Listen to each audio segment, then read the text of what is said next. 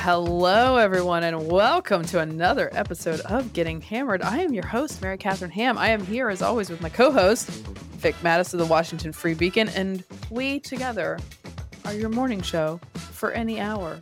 We're going to chit-chat about all this news. We got 2024.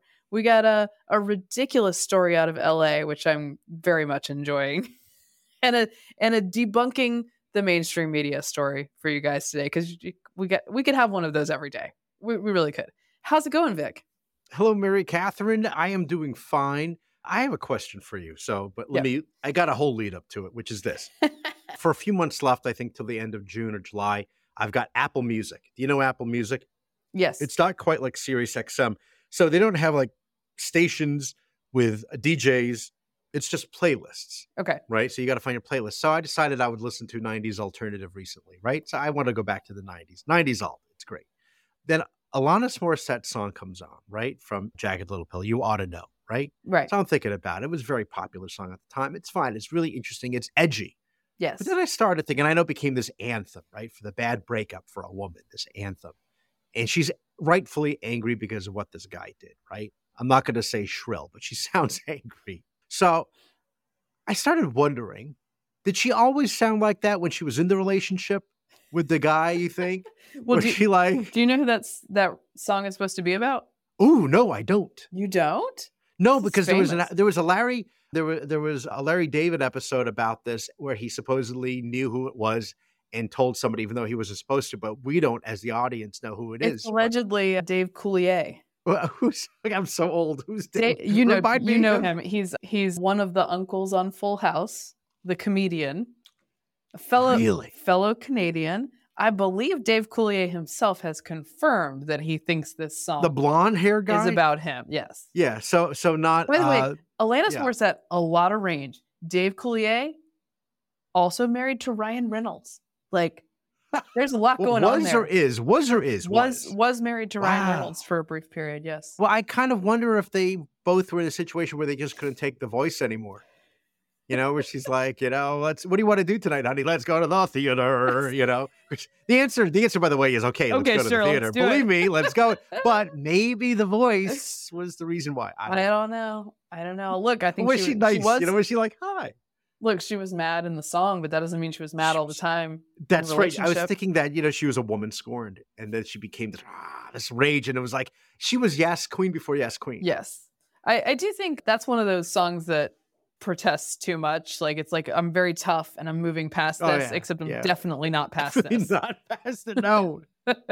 Again, the theater. Okay. But sometimes you got to get that out of your system before you can move past it. That's Ryan Reynolds, by the way. Look, I like Dave Coulier, but upgrade. Anyway, okay.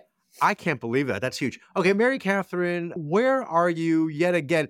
I'm not even getting. You just tell us where you are, because I see it looks like there's a shower curtain behind you, but that can't possibly be true. I'm doing a tour of the East Coast's great hotel bathrooms as I record. It would be a great book, by the way. So, a consequence of traveling with one's baby is that when one needs to record, one must put the baby in another place, and often.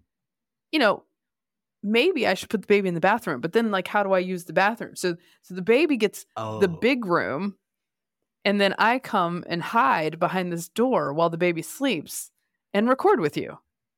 Okay. Does the baby still like it's not the word is not ambient, but just the general white noise thing going on? Yes, but he generally likes like a white noise kind of party talking. But if he hears me, just explicating the Alanis Morissette catalog and dating history, I don't think he's going to sleep through that. So I see. Yeah, he would click on through that. Plus, like, sudden flush of toilet would wake. So him I'm here, and I have to say, before we jump into 2024, I had a bit of a travel travail on the way here. I was a grown up, and I actually upgraded myself. I paid a little extra money. And I got to the airport very early because I was like, I have this nice ticket on this domestic flight where I'm going to get treated nicely. For just an hour and a half or two. I'm going to be on the plane with my baby. I'm going to give myself some breathing room. I'm going to maybe have a nice drink brought to me. Like, that would be nice. This is what I'm going for. So I arrive at the airport extremely early so that I can do this. because I'm not going to miss my upgraded flight. No, you got to take advantage of all the perks. So I got there 70 to 75 minutes before the flight. Yeah. At the airport. Okay. That's good. Okay. Yeah, that's good. That's like me. It's a morning flight. It's like to do. DCA, not a challenging place to get through. No. Small. Once you get through the new security. Yes. So I go to security. First, of course, I use the kiosk and never use the kiosk. Don't trust them. Go to human being. Yes. Is what you're saying. The kiosk, the AI that is part of the kiosk is not going to take over humanity. It is not prepared. It can't do any of the things it tells you it can do. So just ignore the lady when she says, go to the kiosk and try this, because you're just going to have to double back. So I had to double back. It's fine. I'm here early. It's not a problem. Yeah, of course. I go through the line. I get my ticket, add the baby to the ticket, which is what they have to do at these things. Go through security. Again, a little bit of a long line, but not a problem. I'm here early. I go through the line. I get through the metal detectors. All my stuff is going through, and they yank my diaper bag. Okay, look, this is normal. They always yank the diaper bag because it has formula in it. They have to scan it an extra time. Sure. I understand this. Again, I'm here like a responsible person on time. So we're good.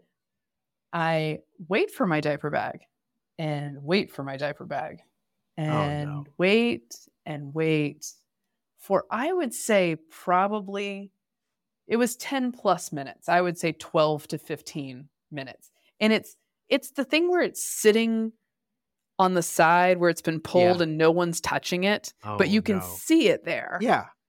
And what they have done is that for some reason that day, I don't know, everybody got crazy that day. They were pulling so many bags, they couldn't keep up with the double scanning.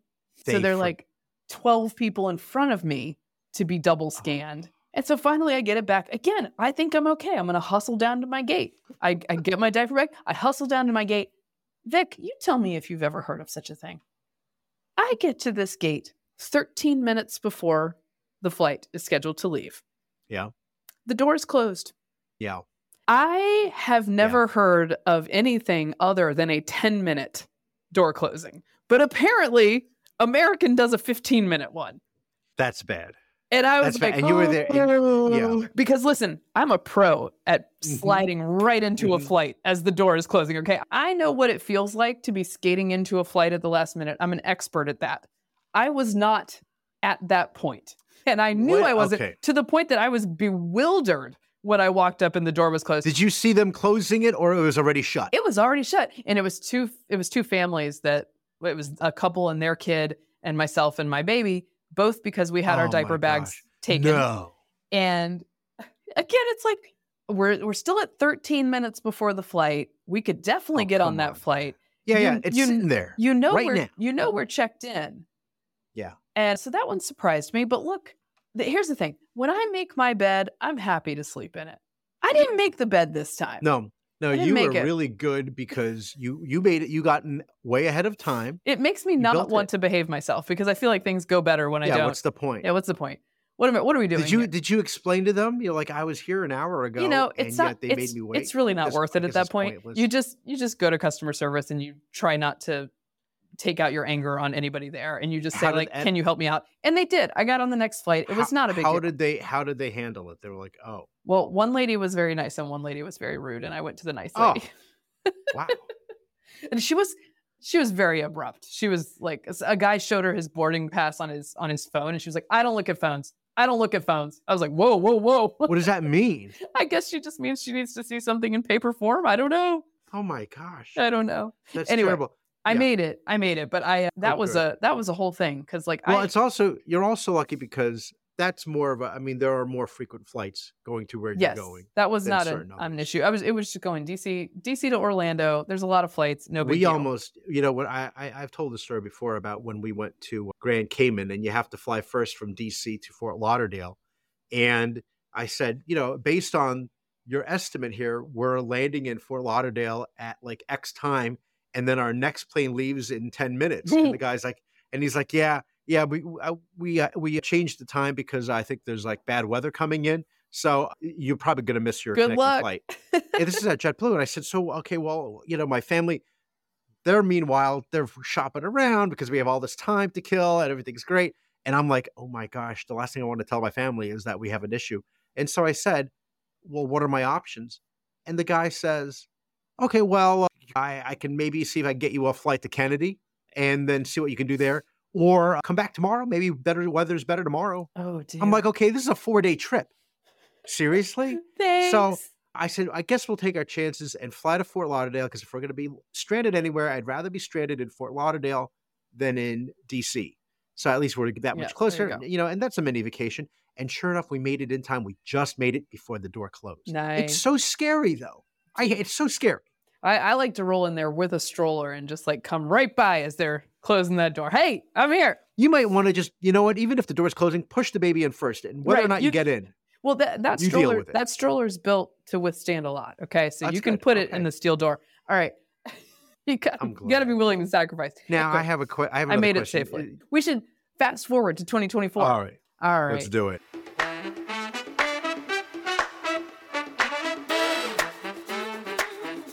Big news, Vic. The moment we've been waiting for, and what a launch it was. Wow. So Ron DeSantis, governor of Florida. I should have said, speaking of Florida, where I am. Yeah, that's right. All right. There you go. But the launch wasn't in Florida in a like physical rally. The launch was on Twitter Spaces, which is a place where people chit chat, leaders gather people together to have conversations. And I thought, I talked on Guy Benson's show the other day, I thought this was an odd choice because you don't have control over it. It's unconventional. It's a novel approach. Yes. And it's unconventional for a reason. He's trying to say, look, we're going to circumvent major media. He's That's making right. the point that some of these right of center folks like a Musk, for instance, or a David Sachs, who are sort of unconventional players, but powerful that people listen to, that these are not going to be left to the side for someone like him, that these spaces literally aren't going to be given over to only Trump allies or the mainstream media, blah, blah, blah, right? So this is the idea. However, it did not survive the stress test, right? Now, No. They'll make the argument like there were just so many people who wanted to listen, but that's their spin. In the end, he broke the internet. Well, and it's a decent one, right? You take what you can take what you're given and work with it the best way you can. But in the end, like, it should just work. It should just work. Yeah. Again, like you're saying, I get it. He's like next generation thinking over here. This is the future. And the future is also not just bypassing the MSM, but also bypassing Fox. You know, like this is the future. Conservatism has a platform on Twitter and people can find it.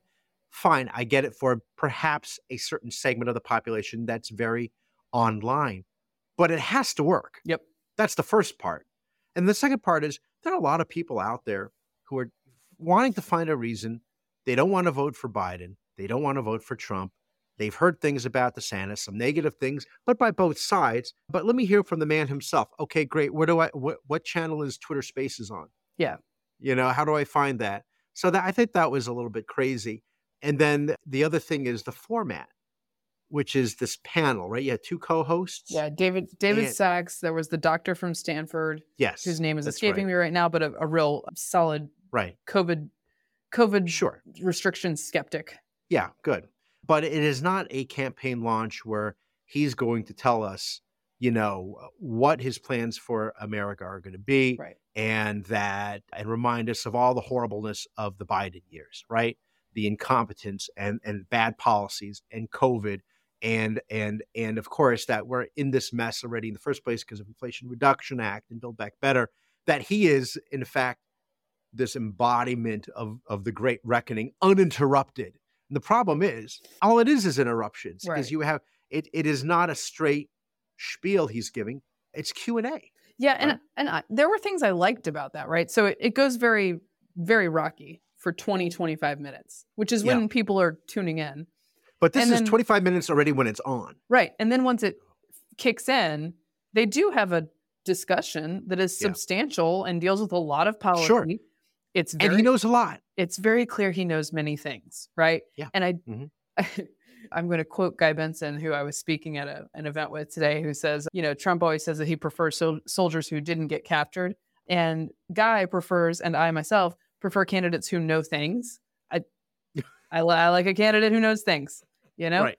And so I think that was obvious in this discussion. I like that they're talking about policy and getting sort of in depth. But do Mhm. voters like that? That's not their thing. That's Right. my thing, right? Right. Exactly. Voters. So, It reminded me of back in the day. I went to a, I covered the German elections, so this might have been 2009, and it was for Angela Merkel, right? And right. I went to this it was a major campaign rally. So you go to the Berlin Aerodrome, which, by the way, yes, it's an aerodrome, which is pretty exciting if you're into that sort of thing. Anyway, we're all there. It's a rally with a lot of excited Germans. Get a little nervous, But they had this rock band playing, and the guys playing this hilarious rock song, which in English translated to "And she has to rescue the world," And so there's that, and then she comes out, everybody's going crazy, and then it transforms into a panel discussion Q&A with these co-hosts, and it just sucked the energy out of the room. Yeah. And it's like any excitement was just gone. So it depends on your expectations, but if you had expectations that he was going to make this major announcement uninterrupted, Right. just straight, give me what I want to hear, you were not going to get that. You were going to get a lot of Q&A, people talking about how great their Teslas are and technology questions. Well, and while we got this part, the thing was multifaceted, right? So they also released the normal bio video. We'll play a little bit of that. Yeah. Our border is a disaster. Crime infests our cities. The federal government makes it harder for families to make ends meet, and the president flounders. But decline is a choice. Success is attainable, and freedom is worth fighting for. Righting the ship requires restoring sanity to our society, normalcy to our communities, and integrity to our institutions. Truth must be our foundation, and common sense can no longer be an uncommon virtue. In Florida, we proved that it can be done. We chose facts over fear, education over indoctrination, law and order over rioting and disorder. We held the line when freedom hung in the balance.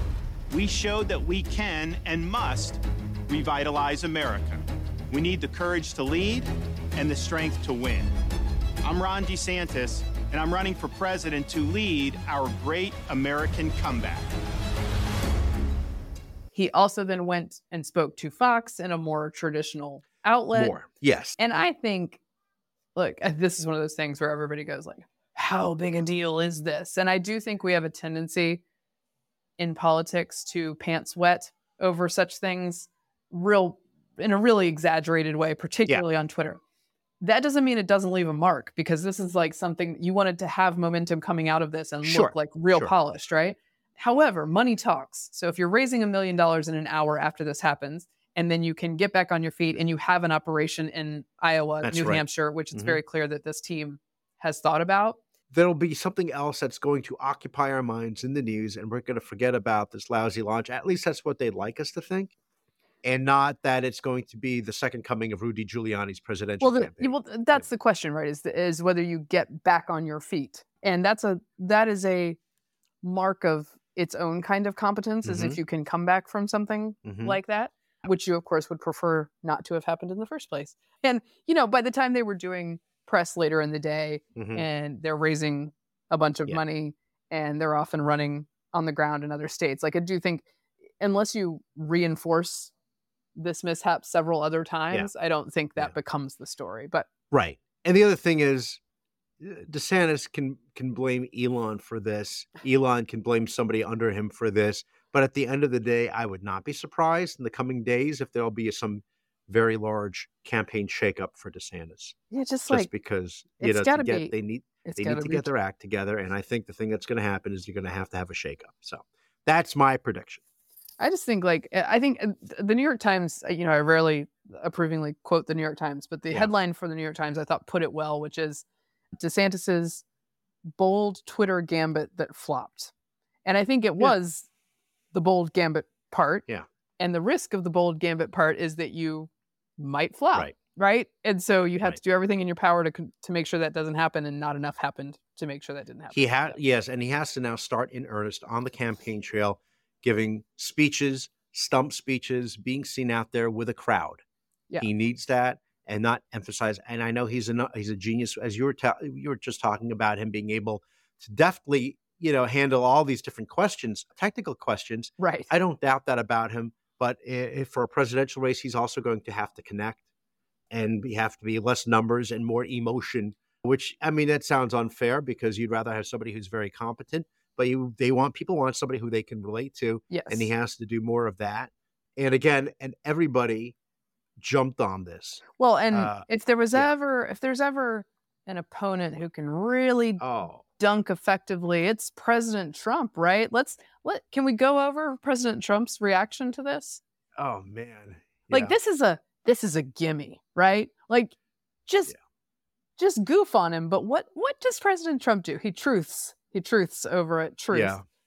Rob in quotes, and I guess his running joke now is he's Rob DeSantis. Okay, that's a good joke. Yeah, Rob settled on it.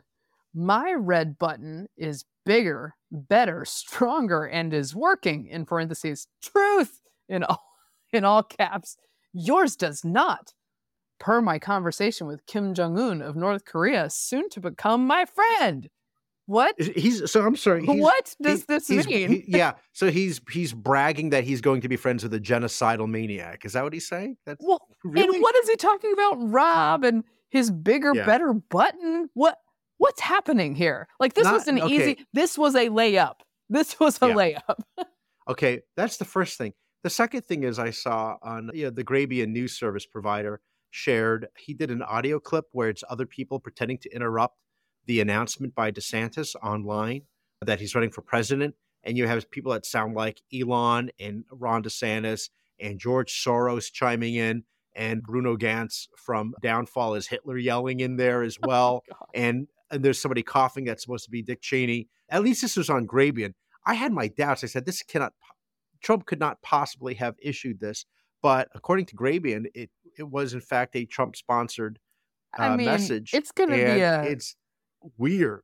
It's going to be just a campaign of weird memes. And by weird, I mean, like, this one doesn't even make sense. And again, I keep on going back to, I can't believe that this is what the American people get on both sides to get Biden versus Trump. I know. Really? I know. Here we are again. But it's okay. It's amazing. It's okay, Vic, because it's not like we have any real problems like our giant debt. Oh, hey, how about that? So we don't moving right along. We don't need Mary Kelly are moving. Hey, the baby has needs, and we got to get on. Okay. Yes. Okay. Well, it all remains to be seen in the 2024 race, but I feel like we have now reached the starting line, sort of, right? Yeah, it begins in earnest. Yes. Summer 2023. All the major players, unless Glenn Youngkin decides to get in or Gavin Newsom, but as of now, or Chris Christie. Chris Christie, of course. Yeah. Meanwhile, back in Washington, still working on the debt ceiling. Janet Yellen still saying, early June is when you have to get this done, guys. So Republicans in the House passed this bill that stipulated, okay, you're going to have to freeze some spending levels, which in Washington speak is a quote unquote cut, even though it's the same amount of spending. If it's not growing exponentially, it counts as a cut.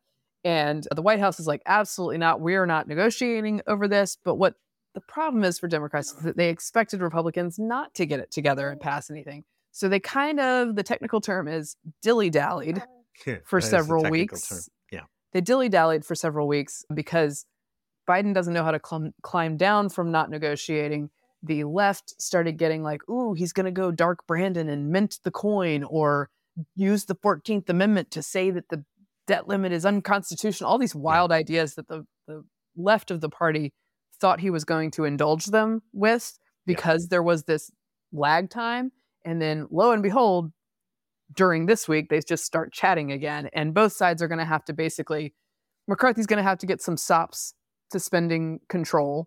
And Biden's going to have to get some stops and pretend he's not really negotiating when he's actually negotiating on the debt ceiling. And in the end, they'll probably come together. I don't doubt that they'll probably put something together. My guess is they're going to come to something. They will finally come to a deal and put something together, but it won't be till the fall. The interesting thing is Janet Yellen her pseudo line in the sand saying June 1 or early June, we have to come to a deal now. And she's Treasury Secretary, right? She's not chairman of the Fed anymore. She's a treasurer, so she plays a different role in this. Right. So it's not, she's not the final say. She's not the final authority on this. I also think McCarthy has been smart to emphasize that date because as someone who does not work well, not on a deadline, I don't think you get anything done unless there is a date in mind. Right. I would be surprised if they come to agreement because of the Democrats, I think, will not want to budge. You mentioned the 14th Amendment, which is a Civil War era amendment, and which addresses recognizing debt, but it doesn't have anything to do with raising a debt ceiling. Okay? No, this is just one of these. This is just one of these things where because it's an idea from the left, you get a raft of think pieces, and everyone's like, "Oh, this is definitely a real idea, guys. Let's for sure do this." Like we have a Vox piece that's like, "Oh, let's talk about the $1 trillion coin," and all you have to do is take this law from 1997, which was just a ploy to let the mint a bunch of stuff that coin collectors would buy from the government. Right. They're going to use this, which is just a souvenir coin law, to say we can mint a magical coin because money's not real anyway, and none of these numbers matter, and then we'll just hand over the $1 trillion coin. And isn't that cute? You know what? It's too cute by half, just like Twitter announcements. It's not a thing. No, you sent me the link to that story about the platinum coin, and again, I have about a C average in economics, so I'm like, I don't know what's going on here. This sounds just. I know this is the way of thinking outside the box, but this sounds too clever by half. Exactly. Color be skeptical. Exactly. No, so do you think they'll you think they're going to kick the can down the road somehow to come up with an actual agreement later? Yes, they'll kick the can. My guess is they're going to kick the can down till the fall. And we are going to actually have enough revenue, even though she talks about this line in this, about like it has to be done by June is it. June 15, you have the quarterly taxes are going to be filed, right, for the individual earners and LLCs, right? Yes. So there's one stream of revenue that's going to come in through taxes. June 30, you get the pensions, and all the taxes related to pensions will be coming in at the end of the next month. So that's more revenue. It'll be enough to buy you some time, but just a couple months. And then I think after that, then they will come to, because we're coming to the end of the quarter, and then I think they'll come to something. But I do think, I sent you a screenshot of Washington Post headlines. Yeah. And it's so clearly geared that they want, obviously, one side of this debt negotiation to win and not the other. Oh, and they make it sound like the Republicans are just being awful about this. Oh, no, there's been some insane coverage that is just the opposite of true. That's like these reckless Republicans, the ones who have already passed the bill that would allow us not to default, those guys, they don't. Yeah, the one who Karine Jean-Pierre keeps on saying they need to do something. They're not doing anything. They need to get their act together. Yeah, they got to get their act together. Yeah, just keep on repeating that. I will read this is from Washington Post reporting, I believe. One potential development: Republicans may be easing their demand to boost defense spending, instead offering to keep it at levels the Biden administration proposed. According to one person familiar with talks and granted anonymity, the Republicans may achieve their goal of rolling back bolstered funding for the IRS if they agree to instead allow the White House to push that money into other domestic accounts. So, like, they're haggling over the W's here. Like, hey, you take this W and you get this W. But it has to be a disappointment for the left that they are arguing on this ground. They did not. I don't think we're going to get any giant spending victories here. Yeah. But I think it's a victory that you make these guys talk about spending, that you make this. Yeah, just having them talk about it. I don't think it's wrong to make spending discussions a condition. Well, here's the other thing. Because you're dealing with your spending problem. The debt limit is your spending problem. You should have a discussion about spending in the household. And it is a much more realistic problem now. Like 10 years ago or 20 years ago, we talk about the looming, default, and we talk about how we're not going to be able to pay off all our bills. And we just, Paul Ryan used to warn us about this all the time. But suddenly in the last 3 or 4 years, under Biden in particular, where inflation has skyrocketed, right? You had the second COVID, package was passed, right? Build Back Better. You had in the Inflation Reduction Act, you're seeing the prices go way up. The polls indicate that. So if you look at the polls, most Americans, including a lot of independents, will agree that, I'd rather not spend more. I'd rather that we come to an agreement on debt and not have to raise the ceiling. People are actually quite sensible about this because they're suddenly more receptive, and it's because of this inflation. Well, and they also have to run their own finances, right? Yeah, the way that these people do business is insane compared to how normal people have to do it. If you were many hundreds of thousands of dollars in debt or $1 million in debt in your household, right? Yeah. And it came to the point where you're like, oh gosh, we're hitting the limits on all our What credit cards. What should we do? What should we do? Would you take care of the hitting the limit without having a discussion of the fundamental problem? I don't think you would. If that would be stupid. The simplistic version of this is in one of my guilty pleasure movies, Dave, with Kevin Kline, where he becomes president, and he invites his accountant buddy friend, played by Charles Grodin, who's Murray Blum, the accountant. And he's like, I look at these numbers. I never run I don't know how they can run a business this way, you know. And then, of course, then he magically trims the budget, you know, to save the daycare center. I know it's ridiculous, but the sentiment is shared by many Americans. Yes. Okay, that's it. There are ways. Oh my goodness. There are ways. There are places to cut. We have a little debunking. Oh, this is good. Today of the mainstream media. We should maybe just do this as a weekly feature because there's always something to debunk. Yes. There's a lot of discussion about all the banned books, banning right? everywhere. Now, when liberals are taking To Kill a Mockingbird out of curricula all over the country, that's not a book banning, okay? That's just that's just progress. Yeah. Okay. You got to protect the kids. But when parents complain about highly sexualized books in their middle schoolers' libraries and those get moved to places for older kids, those are bans, you see. Okay. Now, the definition of ban stretched further this week when there was news of, do you remember the lovely poet Amanda Gorman, who spoke at Biden's inauguration? She did a poem that I enjoyed quite a bit. I think she was a really powerful speaker. Here are the headlines. The New Republic: a Florida school has banned The Hill We Climb by Amanda Gorman. The poem read at Joe Biden's inauguration after a parent complained that the poem contained, quote, indirect hate messages. Okay, let's see what another headline here is. Then we have MSNBC: Florida school bans Amanda Gorman poem over one parent's CRT fears. Daily Beast: a school near Miami, Florida, has banned elementary students from accessing several works in its library, including this one. Okay. And then our friend A.G. Hamilton on Twitter, A.G. Hamilton 29, a great follow, notes, to recap what happened this week, one school district decided to move 3 books from the elementary section of a library to the middle school section of the library. Almost every major news outlet instead ran with a false story suggesting Florida was banning the books. Now, you're welcome to take issue with that and say, well, why wouldn't this be fine in the elementary school section? Fine. But it was a shared library with 2 different sections. The book is literally still in the library, is my understanding. It's just in a different section for a different age of student. It's like in very large print, book banned, and then in very tiny, print in 8-point font, banned for little children, underneath there. Or moving book from one section, same building. Yeah. So you're moving a book from one section to another. That is a banning. Let's go with it, because if we have to publish a retraction, who's going to notice it anyway?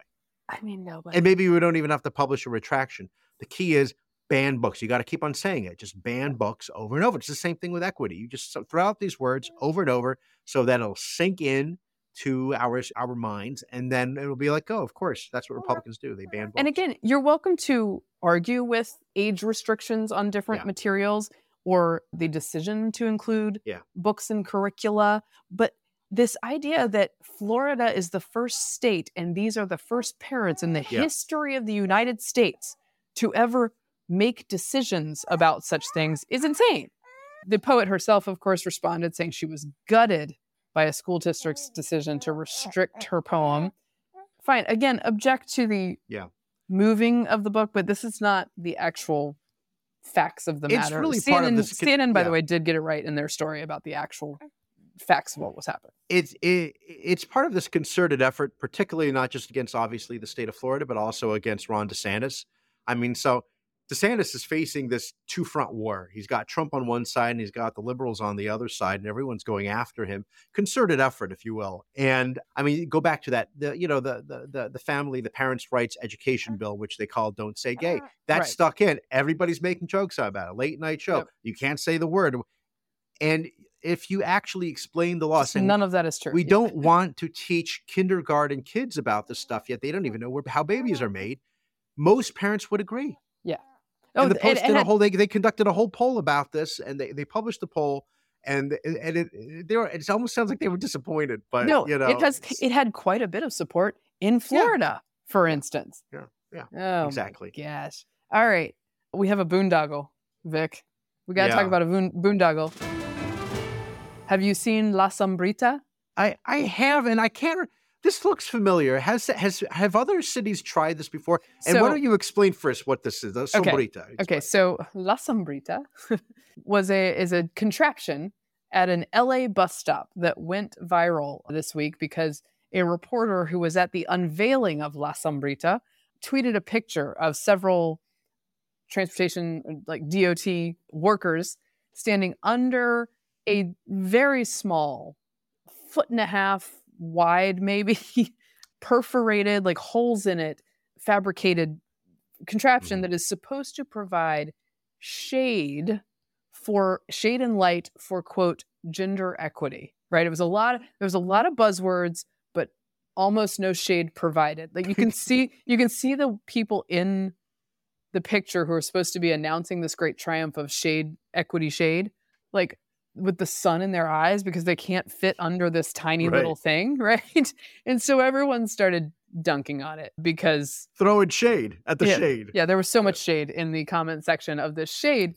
And the questions are like, what's this have to do with gender equity? Like, I think the lighting part is the gender equity part, or I think they say that women are doing a lot of the household errands, so they're using public transit more often, so they need more shade more than the men. I don't know, whatever. It's a lot. Okay, so the point being, this thing cost, actually, the number I heard was $10,000, which I'm sure there were some. That seems cheap for a boondoggle like this. Yeah. So they got away with a bargain here, if that's the case. I'm sure there were some planning committees who spent a lot of time on this.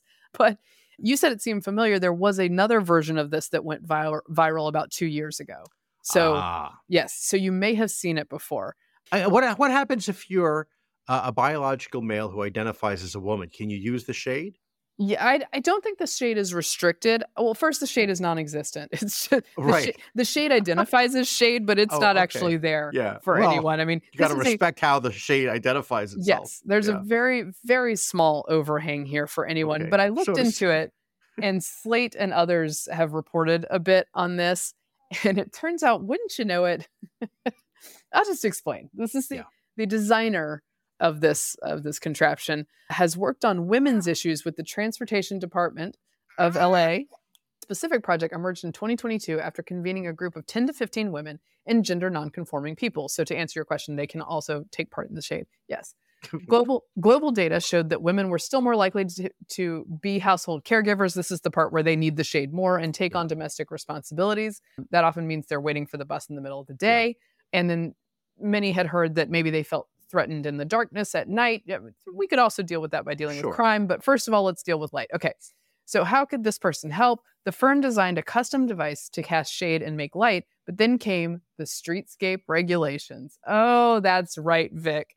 The structure couldn't have a wide canopy because it would protrude into the road or into the 4 feet of sidewalk clearance reserved for wheelchair users. It had to be perforated so the wind wouldn't blow it over. It couldn't have seats because a bench would also cut into the clearance. And it notes these constraints don't exist next door in the wealthy beachfront city of Santa Monica, where wide sidewalks accommodate big blue parasols and wheelchair users just fine. Interesting. Like there is an equity problem here, partly though because of regulation. Yeah, that's right. It's sort of this terrible. It's a confluence of special interests. Yeah. And then there's this part too. The firm couldn't move the structure over the benches that were already on that street because that would spur a 6-month review process by the streets department. And the transit agency wanted to pilot some shade now. Yeah. If this employee had involved the streets department, it would have encountered a bevy of other impediments, things like driveways, curb cuts, utility poles, vaults, and meters, all of which get designed into sidewalks before trees and shelters and require massive visual clearances so they can be seen by oncoming drivers. Bit by bit, the shelter was whittled away until all that remained was an elaborate piece of wayfinding. I mean, the end result is like the little Stonehenge model from Spinal Tap. It's exactly that. It's like, here's the shade. And then it's just like like a paper straw hanging over your head. I meant feet, not inches.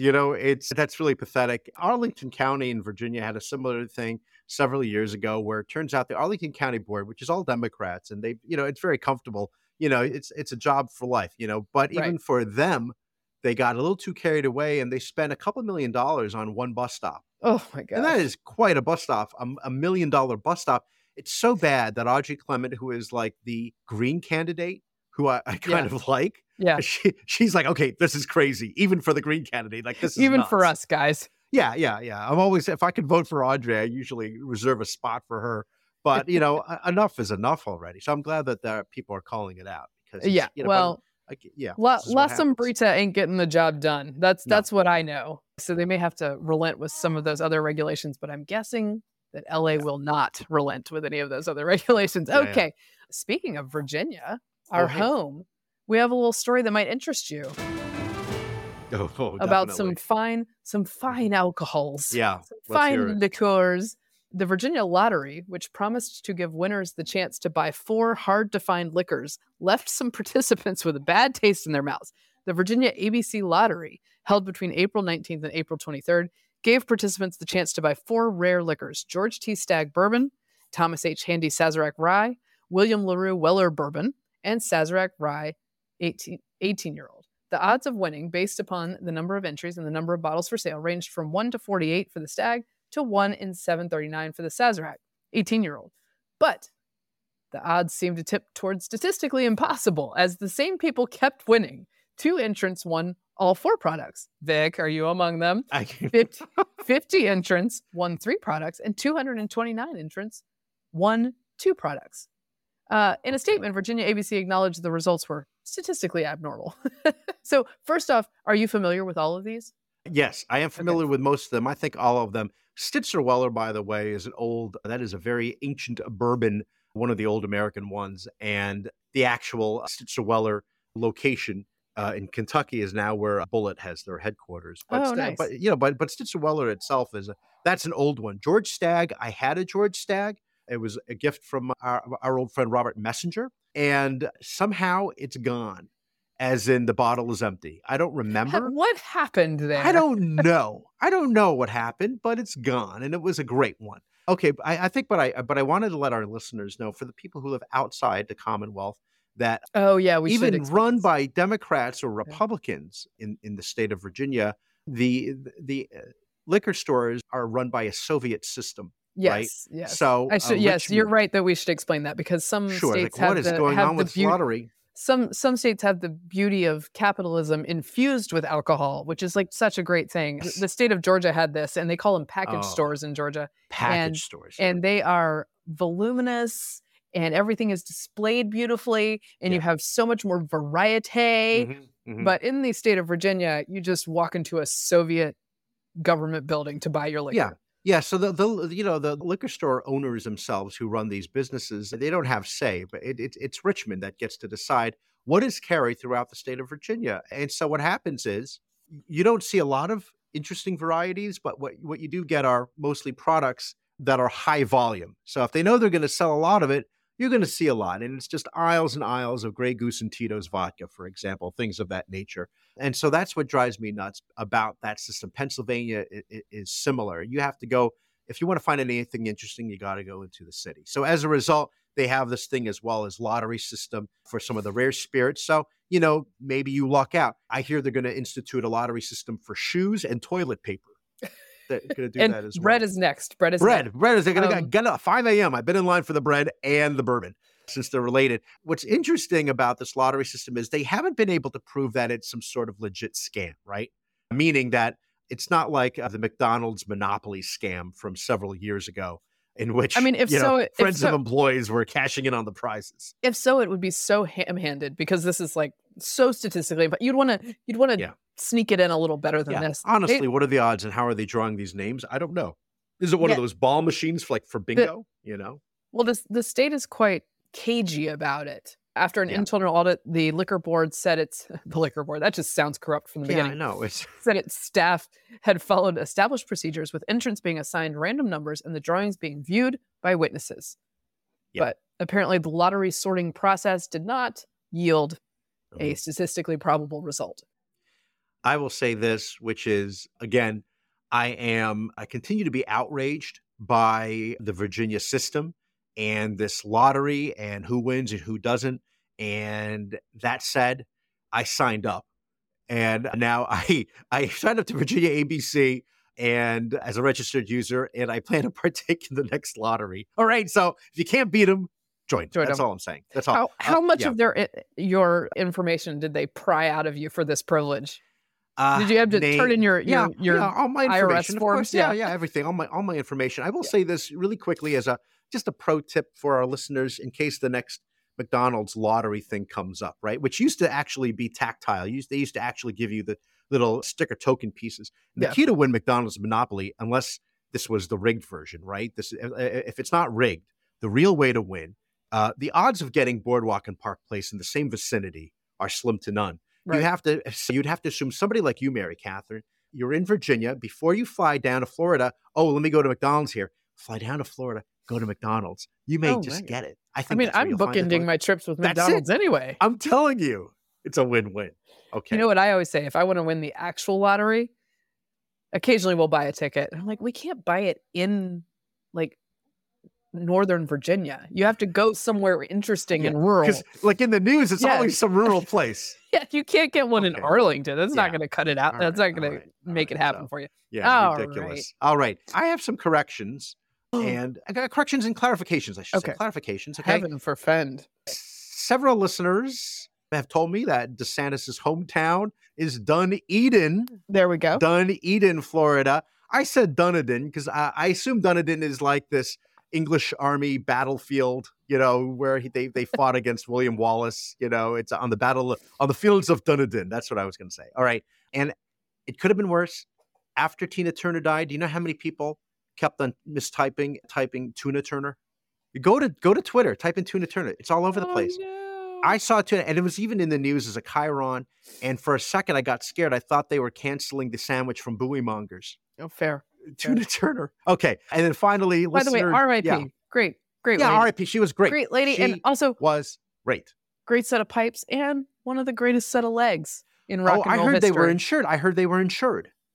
Yes. And I'm a big fan of that. No, her legs were insured like Vin Diesel's arms. They're insured. So, and I will say lastly, listener David Knights says the town where they filmed The Truman Show is Seaside, Florida. Oh, lovely. So there you go. Okay, that wraps up this cantankerous episode of Getting Hammered. It depends on how Jennifer edits it. She might just say, forget it. I'm putting it all in there. Remember, you can subscribe to us on iTunes, Google Play, and Stitcher. And you can follow me on Twitter at Victorino Mattis. I'm at MK Hammer on Twitter, at MK Hammer Time on Instagram. Thank you for your commentary, baby of mine. The audience appreciates it. Thank you for getting hammered responsibly. This has been a Nebulous Media Podcast.